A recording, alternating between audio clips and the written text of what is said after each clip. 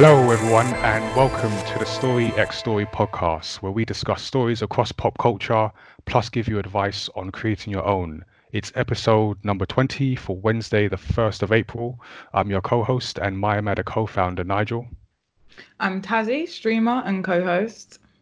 And we have a special guest for a special episode we're doing. So we're going to be introducing this like interview series of shows where we talk with other creators specifically about their work and their creative process. So today we are joined by Makiko. How are you? Hi, I'm very well, thank you. Cool. Thanks for joining us in this weird times that we all existing. We're going to get into that in a bit. But just to remind listeners, you can subscribe to us on Apple Podcasts, on Spotify, pretty much wherever you get your podcasts from.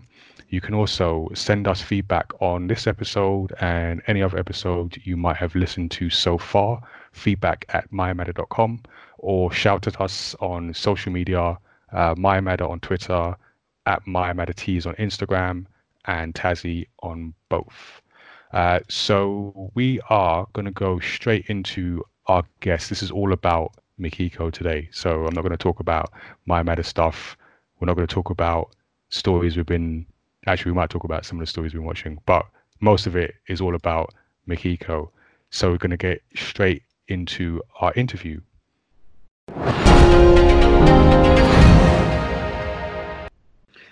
So today we have with us, as we've said already, illustrator and storyteller Makiko, who in over 12 years of freelancing has worked in comics, manga, video games and TV. So quite an array here. So first of all, obviously we are currently living in a very weird time. So like, how has the pandemic, the coronavirus pandemic, impacted you and your work as a freelancer? Yes, well, a lot has changed, but a lot has also not changed. So like the part that hasn't really changed at all is, you probably know that artists generally stay at home a lot and they're just sort of, in their little room and drawing away. So that part really hasn't changed at all. So that stereotype is true. Exactly. Is Yeah. So okay. Essentially, I'm very, very well equipped to do the self-isolation, just because, my work kind of, I don't work in an office, obviously, and my studio at home is just a tiny little room right next to the kitchen. So I've really got everything I need. So that part's unchanged, and I'm quite happy that I'm kind of well prepared. The other part, however, has become a bit difficult. So I have an online shop. I also go to conventions and events and just shows in general quite frequently. So those were unfortunately all cancelled. My shop has been closed very recently because, being a freelancer, I don't exactly have the money to employ people. So the shop was run by my parents, who are elderly, and I couldn't really risk them getting in any danger. So the best thing to do was to close that. So instead of those things, so instead of selling books and merchandise, I've just decided to draw commissions. So that's working out pretty well. I've currently only opened it to my Patreon fans, and it's been going very well. So I've been just drawing at home and just sort of waiting it out, seeing how things develop, and yeah, you kind of just watch it and see how you can adapt to it. I suppose at this point, we don't really know how the future's gonna look in a couple of weeks. So yeah, that's my current situation. I'm just at home drawing commissions, uploading whatever I can to show people I'm still alive. And yeah, that's it. Yeah, I can totally relate there with the not much has changed, but also a lot has changed. Because yeah, similar thing. I'm at home most of the time anyway, but there are reasons that I have to go out, and they're all not there. So,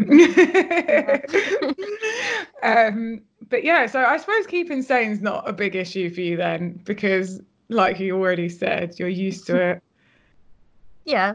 So it's quite nice in a way that you like some things that you have to do before you simply can't, as you said. I'd have to go out shopping for food and I don't know, bring things to the post office. All that's gone, so I've actually freed up some extra time. So I've noticed that I'm much more productive in this time than usually because I get distracted way more in normal situations. So maybe, yeah, in terms of just the volume of art I create, I feel like I've been doing exceptionally well the past 2 weeks. It's a bit of the silver lining in a dark cloud there. Pretty much. Yeah. Yeah, and a lot of Netflix. I'm finally getting through all of the shows. Such a great opportunity to catch up on anything you've been missing. Netflix has got to be loving this because this is what I've been watching. Same, yeah. Okay, so we're going to go on to a few more questions that are more specific on your sort of like creative process. Nigel, do you want to take it away? Yeah, so I wanted to know, just seeing your work. Actually, before we get into that, we can discuss like what you do. So as noticed, you've got like 2 main projects. So you've got your ongoing web series, and then you've got your series Crash and Burn. So do you want to tell us about both of those? Yeah, sure. So these 2 projects are kind of how do I describe this? So I'm known for both of them, but very often the one fan base doesn't know that I create the other one as well because they're so different from one another. So I imagine they are completely different audiences. Yeah, they are. So I guess I'll start with one. The Mickey's mini comics is what I started to draw, I think 7 or 8, maybe 10 years ago. I'm not even sure. Many years ago, I started drawing small slice of life comic strips about my friends, my family, just general people in my life that just experienced silly moments. So very, very common things. People read these and they just really, really identified with them, even though they were just gifts for friends. They became my most popular things back then on DeviantArt, actually. Oh, wow. Yeah, so it's a long time ago, and it just became so popular that I really couldn't stop drawing them because people just loved it. And so at first it was just for birthdays, for Christmas, I just draw people in their funny situations, and then later on it became like a web series. So you didn't even intend to do a web series specifically? Oh, no. No, not at all. That's amazing. It was just a complete stroke of luck that people just loved it, and I just went with it, and it just became bigger and bigger. And I really realized that it was so popular when I started seeing it everywhere where I didn't post them. so on Facebook and Instagram and 9gag and I don't know what they're called. There's loads of meme sites that just repost everything. So I kept seeing them everywhere. And at first I was like really frustrated as well, but then it dawned on me that it's just so popular that people just want to spread it more and share it more, and so I stuck with it, and that became the Mickey's mini comics. And I actually I kickstarted a book. So volume 1. That. Yeah, volume 1 is out. It went really well. Yeah, it did. Unfortunately, I can't give you the link to my shop because my shop is currently closed. However, you can read them online on Tapas for free. So the entire series is on Tapas currently. And so I don't know. That one is the one for everybody. It's all ages. It's very sort of innocent humor. It's very straightforward, with cats and the life as an artist, and it's in full color as well, and it's just very carefree and silly. Everyone loves cats, to be exactly fair. I mean, who doesn't, right?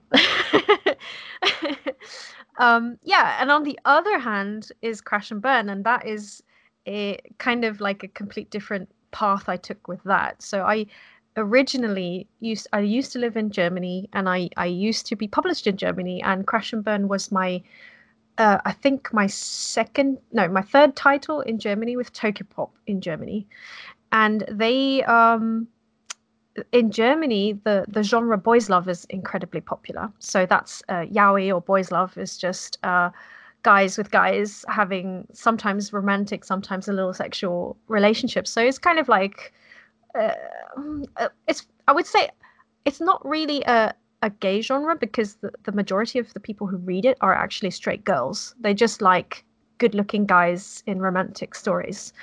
And when I drew this one, however, I decided that I didn't want it to be stories for girls. I wanted it to be stories for everybody, and including LGBT.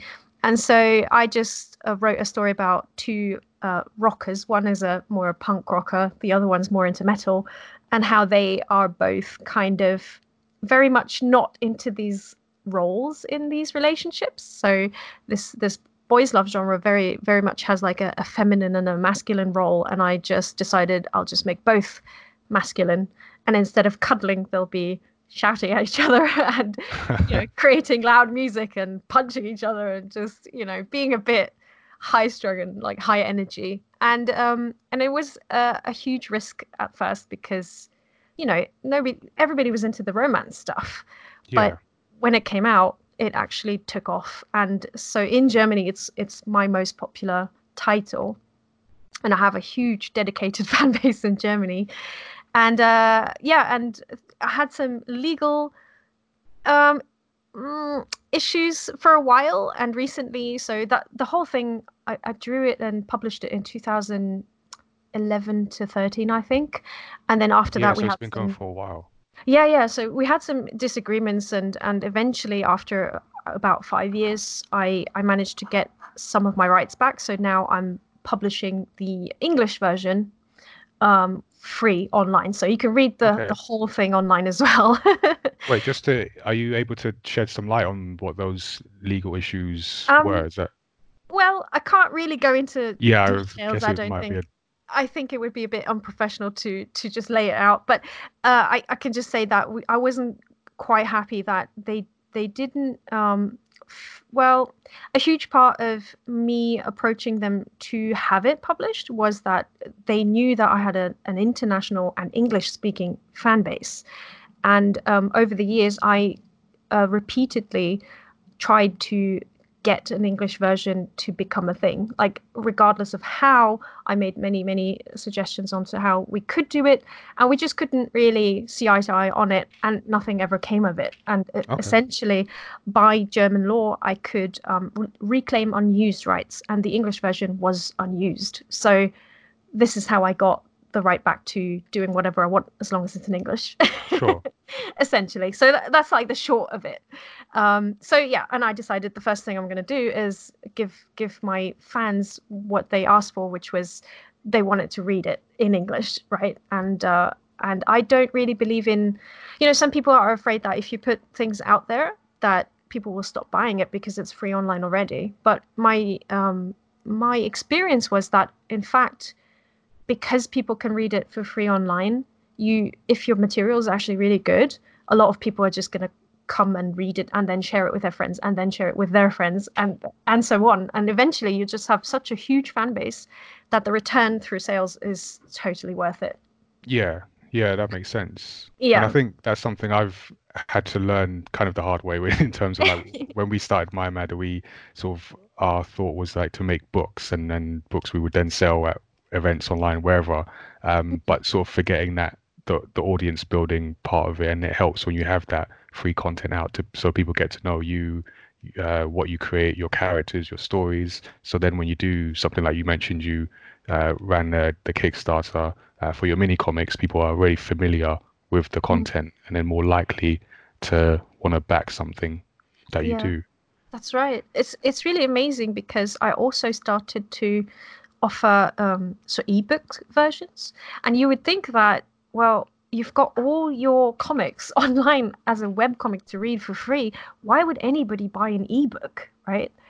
But it's insane. I make I sell so many ebooks to people, because a huge part of the people who want to support me are uncomfortable with, like, for example, Patreon. Some people don't like the subscription model. Then some people can't pay the postage, but they want to support me or something, or they want to have a version that they can share with their friends or read on their tablet. It's just so many reasons. Like, even the printed version. Some people are just huge fans. They just want it signed, or they want to gift it to somebody. So there's many reasons and excuses to sort of support an artist. And I think so not just creating a brand of your art alone. I think it's quite important nowadays for the modern artist to also be part of that. So that people know who I am and want to support me is also quite a large part of my brand of Mikiko, really. And it's helped me immensely, because without Patreon and these fans that just immediately, you know, like I could say, like, even with the commissions recently, I would just mention, like, oh, I can't go to conventions, I need to open commissions, and I had, I don't know, like 10 slots available, and they filled up within like 2 days, you know. Oh, cool. So you've seen And people like respond to like the sort of what's going on with coronavirus and knowing that it affects, or how it affects like freelance yeah, artists, and like jump to the opportunity.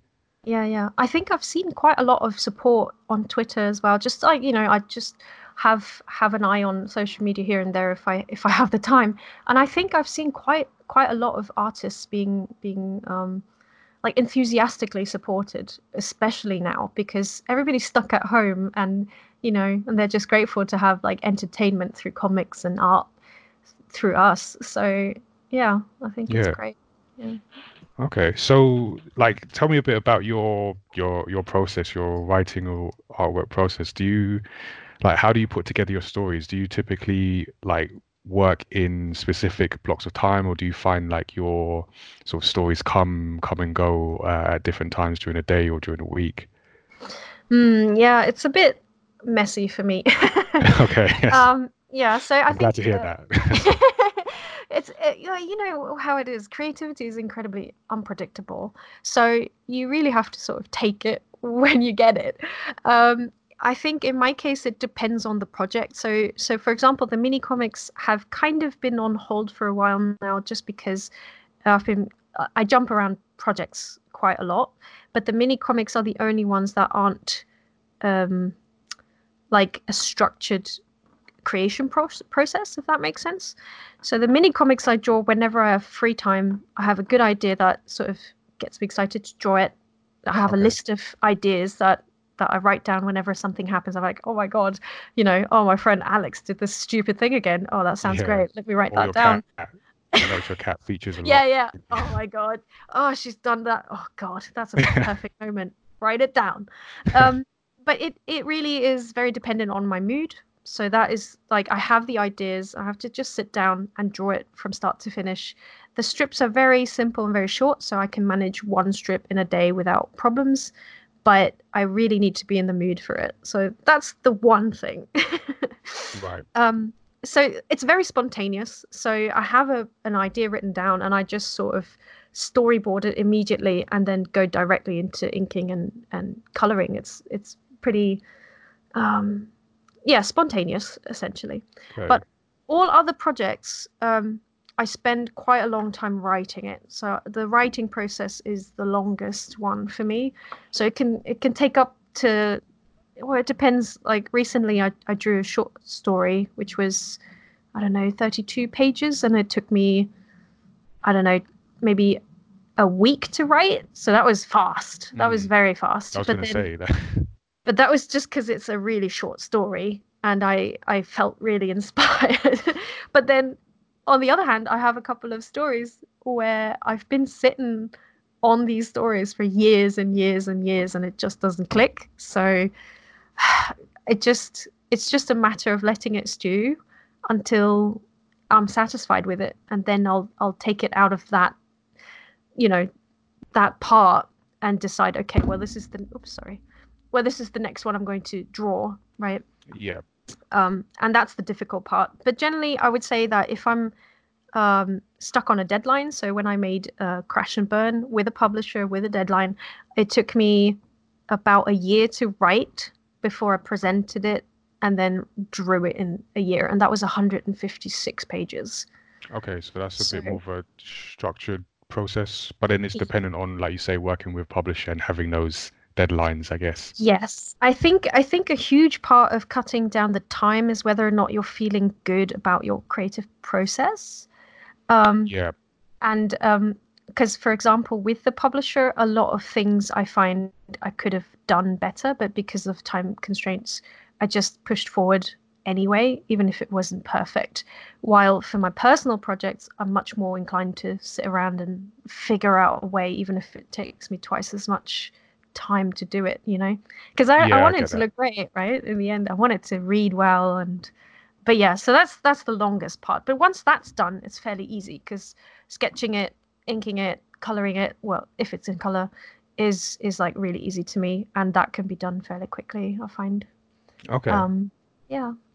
Well, So interested to hear about like the different situations that you have to produce work for, and like because you are like writer and artist, so you're there, you're doing all stages. And I was just wondering if there's any particular stage of that process that you feel you're best at, or and is there any stage that you feel like you still need to improve on? I guess as creatives, we always feel like we could do things better, but how would you judge that based on what you do? yeah, I think the writing process is the hardest for me always. I don't think that's ever changed. I think yeah, I think a large part of it is just language itself because I did grow up with multiple languages, so I don't really have a language that I'm perfect at. So English, for example, is actually my third language. Oh wow, So okay, well, you're pretty good. thank you. I've started writing in English just because being here in the UK, it helps me to be able to ask English speakers whether or not this flows well, or Sure. and it obviously it's also the international language currently that I can use most to, unless I decided to start learning Mandarin, I suppose. But it's just the easiest that flows. German is too convoluted, too long. I can't really fit words into speech bubbles. So there's like this insecurity, I think, because my Japanese is good but not perfect. My German is good but not perfect. My English is good but not perfect. So what do, right? You just sort of you try to teach yourself as best as you can, and you try to do your best as you can. But English currently is, yeah. So I do everything in English now. So, but it makes me a bit insecure about whether or not it's a good story Right. sometimes, you know. Get that.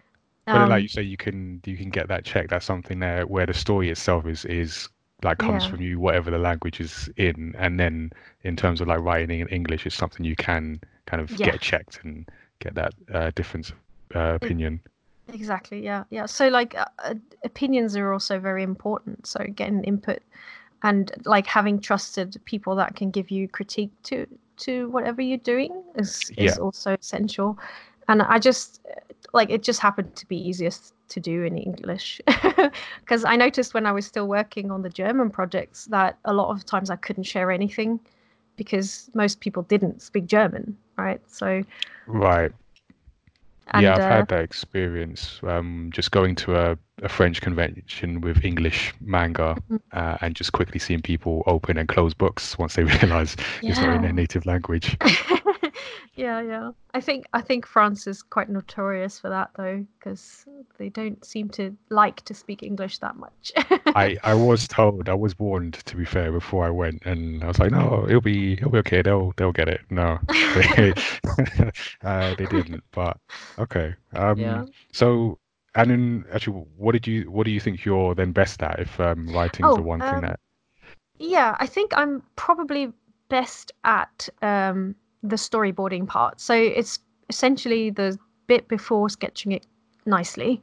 So so just the flow of the story. Once I have a story, I think I'm very good at translating it into pages and panels that make sense and are very readable and are fun to read, I think. And that's the part I'm also most proud of because I've had a lot of fans tell me that when they just occasionally pick up the book, a book, whichever, and just flip it open at any page and just look at it because they just wanted to flip through it a little bit, they tend to get glued to the page and start reading the rest. And that is a great It's a good compliment that sign. Yeah. yeah, exactly. That they just sort of look at a page and just begin reading and just forget that they just were flipping through a couple of pages. And yeah, that's Yeah. Cool. Yeah, no, it's good to hear.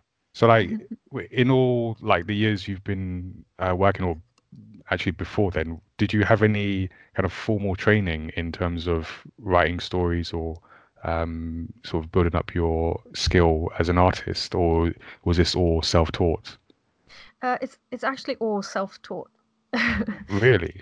Yes, Wow, cool. I applied to an art school once and I got rejected.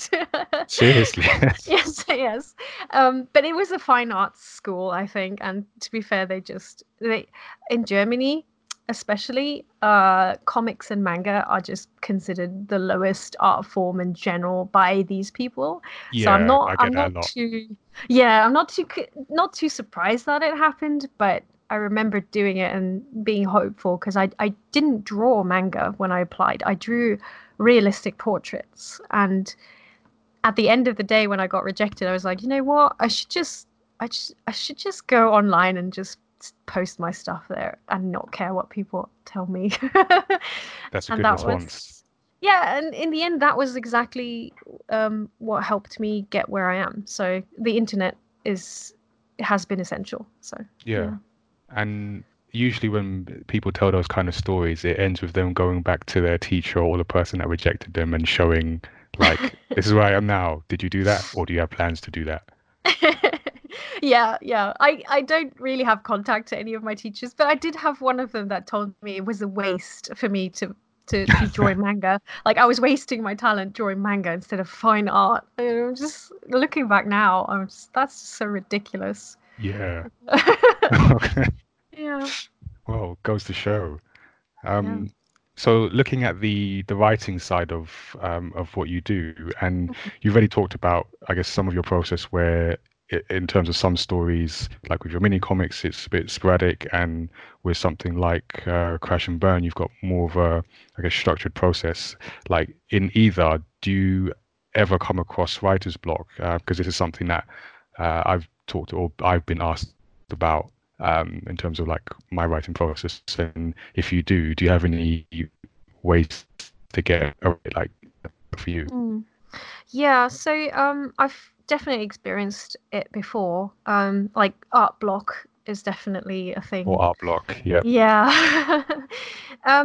It's difficult to say what works best. So, like my worst art or slash writer's block was before, like a couple of years ago. I recently got diagnosed with bipolar disorder, Okay. and so before that, I was not on medication, and I did not know what was going on, but I was depressed a lot, and that was essentially the reason for me not being able to draw or work or create. And so for me, it was really seeking professional help and not being afraid of this mental illness. Like that's been a huge change for me, like accepting that I have this and working with it. Yeah. And it's changed my life since I've went and got help. Um, but I still had like coping mechanisms, I suppose, beforehand that made it a little bit easier. And I found that changing pace was very important. Changing, like going out, which you can't do right now, but doing No, something no, else. definitely do not go out, Do not people go who are out. listening No. to this. If you have a garden, just go out into your Yes. garden and just sit in the sun for a bit, play with your pet, play some video games, watch a movie, just do something else. If you're fed up with art or writing, do something else. I found that reading books, watching movies, um, looking at the things that inspired you before helps. So I would read all my favorite manga again. That really got me excited to become a manga artist in the first place. And like that nostalgia really got me inspired again to sort of sit back down and go, I can do this. Sometimes it was an exchange with fans, but the difficulty with that is it can also have the opposite effect. So I would say be careful.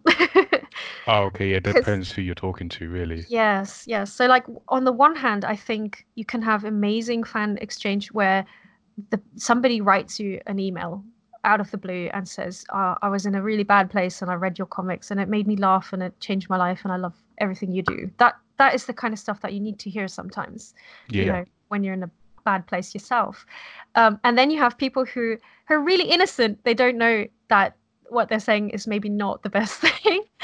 And it's never meant in a bad way. But sometimes you get people who are like, when do we get more? Can I have more? I need more because I love what you do. And the enthusiasm is great, but it puts so much pressure on an artist, you know, or a writer, I think. And so I find that actually getting away from social media has been much better than looking at it. Yeah, I think that's a good tip in general. I think it can help. Yeah. Yeah. So I totally get that. Yeah, I guess there's no real cure for it that works for everybody. So everybody's a bit different. So I think over the years I've just noticed what I react to negatively versus positively, and I just decided to stick to the stuff that works. Yeah. Something, you know, that just calms me and sort of gets my mind off the frustration. Yeah. And sometimes it's just talking to people that you trust, that you know have a good eye for things, can give you the right advice at the right time, or just they'll just tell you, listen, you can come with me now, we're going to watch a movie. You know. Yeah, just take you away from the situation and just free your mind a bit. Exactly. Yeah. No, I get that, and I hear you on sort of the getting the feedback from people who have read your work in terms of sometimes people don't always appreciate like the amount of work that goes into it, and when they say, you know, when's the next one, in your mind you're thinking like that's a whole other, like you just described sort of 2 years of writing an artwork. So when if someone asks you like when's the next one, you're like, that's a whole 2 years I've got to go through all these things. So I can imagine how that would make you feel. Yeah, just let me have a break, please.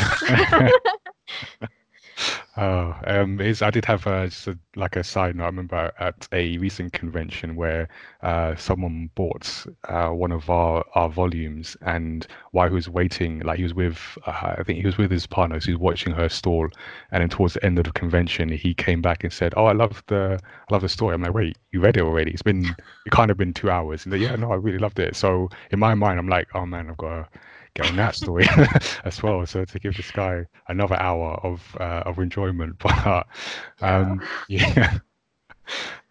So I wanted to like go back to your first sort of comic that you made, and like seeing as you didn't go through the formal training of developing your artwork and your stories. What was it like making your first graphic novel or comic, and how does it compare to like your process now and your feeling about it now?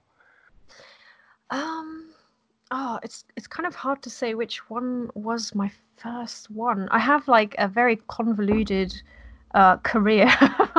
Okay. So it's a little bit difficult to pinpoint what exactly was my first. So I think my very first, where I really sat down and just drew a lot of pages, that ended up being a comic, was, so I was commissioned by a friend to draw a fan fiction story. And that was actually a really good start because I didn't know how to write stories. And so having a fan fiction piece that I just had to translate into panels and pages was a really good exercise, just to be able to sort of have that amount of pages done at the end and look at it and say, okay, I've made a comic, you know. So that was then picked up by an indie publisher because it was a parody. It was like okay to print and sell as well. Yeah. So what was the question again? I just wanted to know about like the process of making your first comic, what that was like and how it compares to now. Yeah. So I guess that was just, you know, totally different because I didn't really collaborate with the author. I did ask her for permission to do this, which I got, and she really enjoyed it as well. But I created the whole thing without input of any other parties. So that was really interesting. And then the next one I did was an official one for a publisher, which was quite chaotic. Oh, So I didn't really know how to write a story, but I attempted to write one, and then did the same thing. And it like technically it all worked fairly well. So I did have a vague deadline because it was, again, an indie publisher. They were a lot more lenient with, deadlines and when to print things. And but they also gave me full artistic freedom to do whatever I wanted. And looking back now, I'm not. I mean, it's one of those things that isn't really listed on my projects that I've completed necessarily, just because. oh, really? It's like hidden away somewhere. Yeah, I think some people Yeah. still love it, but I look back and Well, I you're not see one of them. I see a teenage me writing this. However, I wasn't a teenager anymore. This Yeah, kind of embarrassment you have for your teenage self. That I still have a bit of that looking at that project. So, yeah. that's really interesting. I guess you have that process of looking back at your work and going, actually, this isn't that good. I don't want to see this anymore. And you just, in a way, it's a good thing because it shows you're progressing and you've learned more. But yeah, I can imagine that you look back and you just go, why do people like this? Like, do you ever have that feeling that you just want to ask people, like, why do you like this? I do much better stuff now. I don't really like I know that a lot of people just have different preferences, and the people who approach me about it are still genuine. So I'm not gonna I try my best not to ruin it for them. So I'm just grateful that they love it and they support it. Some still ask, like, are you gonna draw more of that? And I have to tell them, I'm sorry, but that's no. No, I'll put your foot be down. honest. I'm not gonna lie to anybody. Like, some things I'm just not gonna pick back up. But yeah, in terms of process, I think the only thing that's really changed is that I've learned to do the things better over time. I think I've always been incredibly serious about creating comics and being on time, especially. Yeah, That I just did try my best to do it in a most structured way possible. And a lot of the times, like after the one I'm a bit embarrassed about, which we shall after not that, name or the or one talk that about after this. Yeah, I don't know if we yeah, named. exactly, the one that shall not be named. Everything after that is fine. Like, I'm perfectly happy with it. Because I think I finally got, like, I figured it out. Yeah. So the writing bit was the bit I struggled with most. And I think that's why, like, looking at that particular project, I'm very keen on getting it right for everything in the future. So I spent extra time on the writing. So Okay. yeah. Yeah, it sounds like you did a lot of learning on the job. I Yes. guess which comes with being self-taught. You put yourselves in these positions to have to produce the work and have to understand how to produce the work and then eventually get better at it. Yeah, that's right. Like, Germany has a big market of well, I don't know about now, but at the time there was a huge market for locally created material. So, like, German manga is a big thing. Yeah, But the unfortunate part is the editors that were in the publishing houses were just not people like in Japan, who had years and years and years of experience of writing and creating manga, that all they could do is read other manga and then read yours and go, well, it's not as good as that one. Or, oh, I've okay. seen a different manga do that. Can you do that? Right? So their knowledge is, well, limited, because I grew up reading manga before everybody started reading manga. So I just never felt that my editors could really contribute a lot to what I was doing, because they just hadn't read as many or seen as many or grown up with them Yeah, to understand the deeper meaning of certain things that I did when I drew them. Um, that said, I still listen to their critique and change things if they wanted to, but it didn't happen very often. But I often wondered when I listened to my colleagues talk, because, they often had to change things, and I was really puzzled over some of the requested changes. And I just wondered, you know, like, it would be very different if a Japanese editor were there, because they are trained for this stuff. yeah. You get a lot different feedback, I imagine. Yeah, yeah. And a lot in manga is really um, based on the language as well, which is lost once it's translated. So, um, cultural stuff as well is just kind of just glanced over because they're not sure what it means, right? Mm. And yeah, I found that a bit lacking in the German scene. And well, anyways, that's one of the reasons I ended up being independent eventually too. So. Yeah. Well, it's an interesting point because I, I guess like in terms of manga, it's something that it's risen in prominence, if not necessarily mainstream.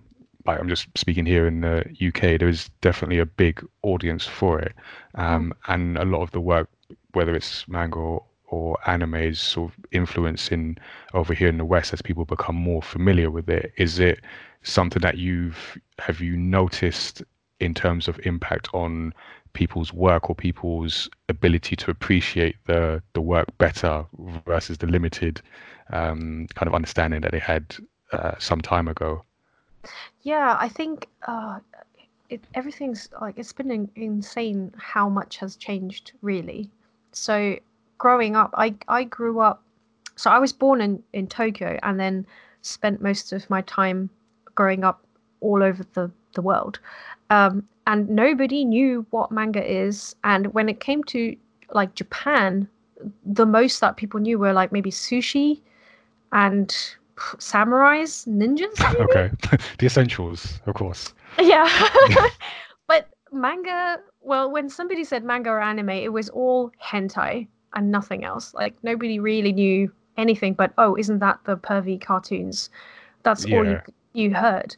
And I think like it started to change around when I was like 15, maybe 16. People mentioned Street Fighter, maybe Legend of Zelda was a thing slowly.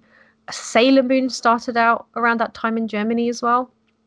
And then now that generation grew up with it and learned to love it. They know so much about Japan. Like it's completely different. And I don't know, I think it's wonderful. Like I don't feel so weird anymore because when I was in school, I got like a lot of weird racist things said to me just because I'm half Japanese. And it doesn't happen anymore. Like nowadays, that's just not a thing. So Okay, that's good. yeah. Of it like it's great to share cultural stuff, and I think it should happen more for other things too, not just manga. Yeah. Yeah, well, I guess it's the benefit of having that just what's that, cross-cultural Mm. pollination. I don't know, you know what I mean? There's like Yeah, things going yeah, into other cultures where then people gain an understanding deeper than just the stereotypes that they've heard somewhere yeah. else. Like you said, like the sushi samurais and hentai. Um, but yeah, no, so that's that's good. At least some progress is being made. Yeah. Um, so obviously we spoke about your comics, but I noticed that a lot of your work sort of goes beyond comics, and so you've done some like presenting and live streaming and working in video games as well. Hmm. Is this something that like are these things that you plan to do, you always wanted to do, or is that just something that's come up organically through just making your comics and being known for that? Yeah, it's kind of it started out as a necessity. So when I started drawing just manga and comics in general and posting it online, I was still working, part time and trying to make ends meet. And I just noticed that game art paid better than comic art, which is funny Okay. because, game devs complain that they're not paid enough. But But yeah. compared to comics and manga,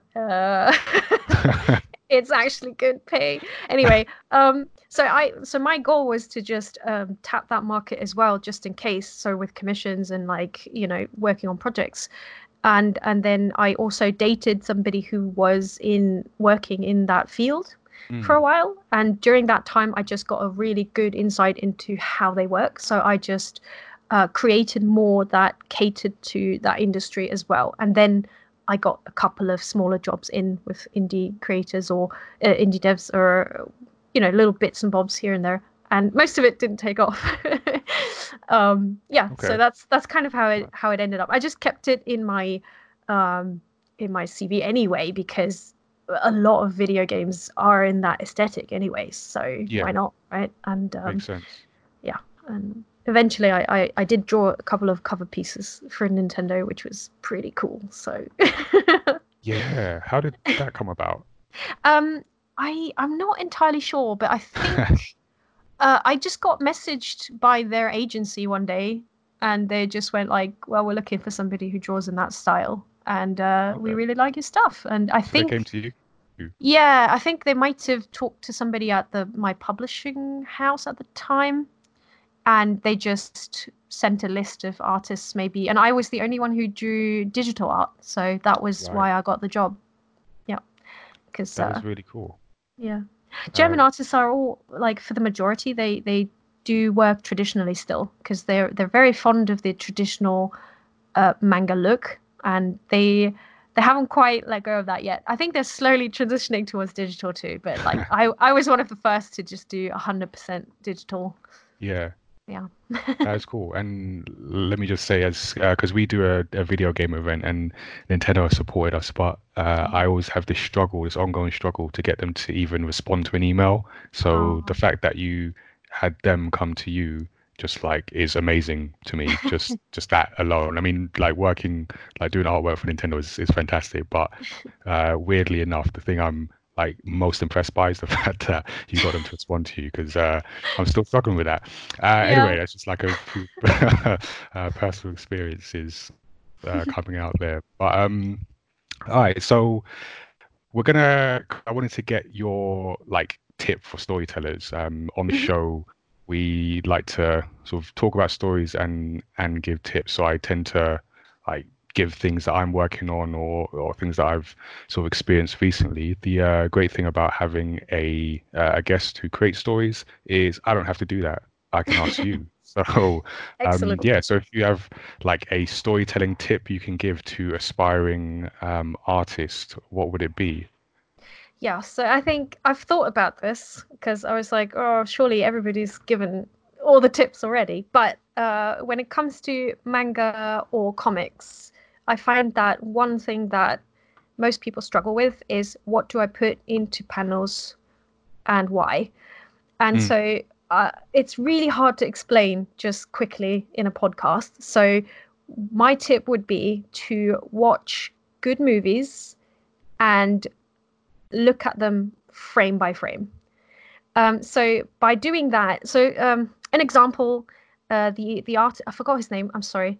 Naruto's artist used to teach himself how to draw manga by doing exactly that. He would take his favorite, I think it was Tarantino films, yeah. and then pause every frame and draw it. And Wow. the reason he did this is because the pacing of a comic slash manga is much closer to a film or movie slash TV show, anything visual, than it is to writing. So um, don't like don't try to practice by making like books or text into comics, but practice by translating visuals of a film to comic. That would be my tip.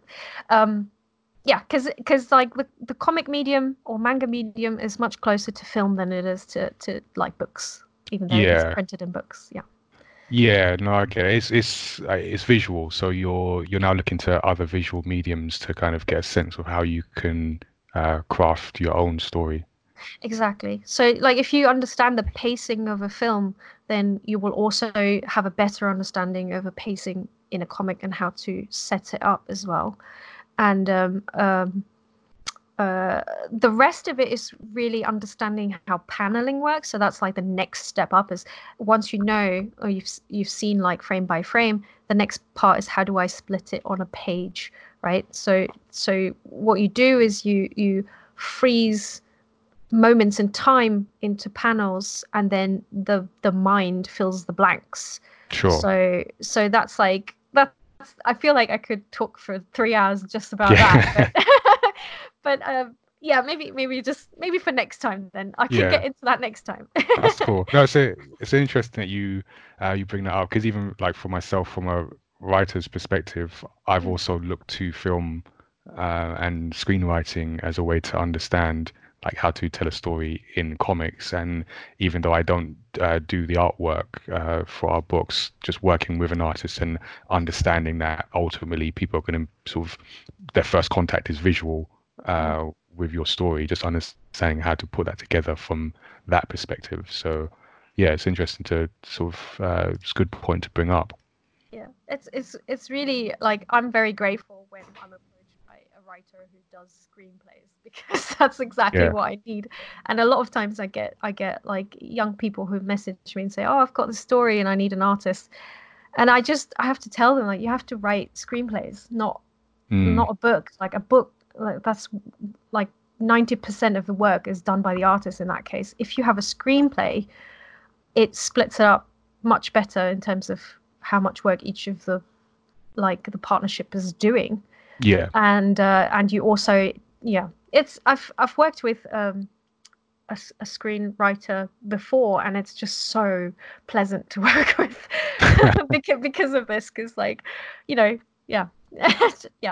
Yeah, great no, I stuff. get that. Okay, so yeah, learn screenwriting and studying the frames of films to understand how to make better stories. Exactly. Yeah. Cool. That's a good tip. So yeah, we are coming towards the end of our interview, but we just wanted to make sure that we shout out your projects that you want people to know about, or anything that is coming up that people can sort of direct themselves to.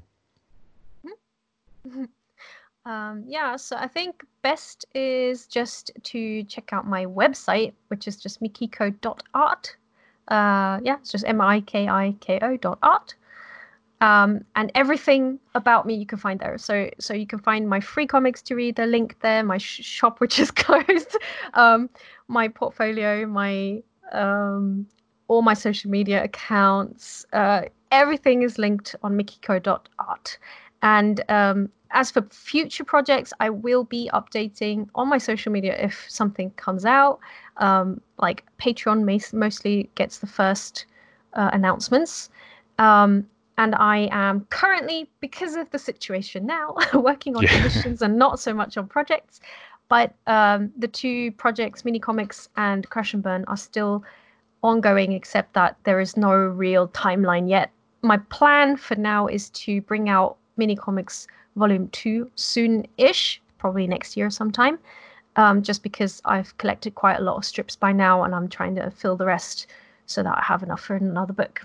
Cool. So that's probably it for now. Okay.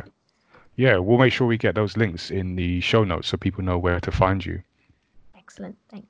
Cool. Well, yeah, it's we've come to the end of the interview. Thank you so much for joining us. Thank you for having me. It's been fun. Cool. All right, I'm glad. So yeah, this episode will be available, like I said at the top, at everywhere where you get your podcasts from. I'm pretty sure it's available on all the platforms. So Apple, Spotify. You can also support us on Patreon to get episodes 24 hours early. And although I didn't speak much about our work, we, Mayamada, also make manga, so you can find our manga online. And just a shout out for our next episode of Story X Story, which will be an EGX Res coronavirus special, in that there was no EGX Res because of coronavirus. But we are going to have a bunch of guests on to talk about some of the video games that we're playing and video game news that we're excited about, all from the safety of our own homes. So yeah, don't leave your house. So our email address is feedback@mayamada.com. You can send us your feedback on anything we've discussed today. The website is also mayamada.com/storyxstory. Stay tuned until next time. Bye. Bye-bye.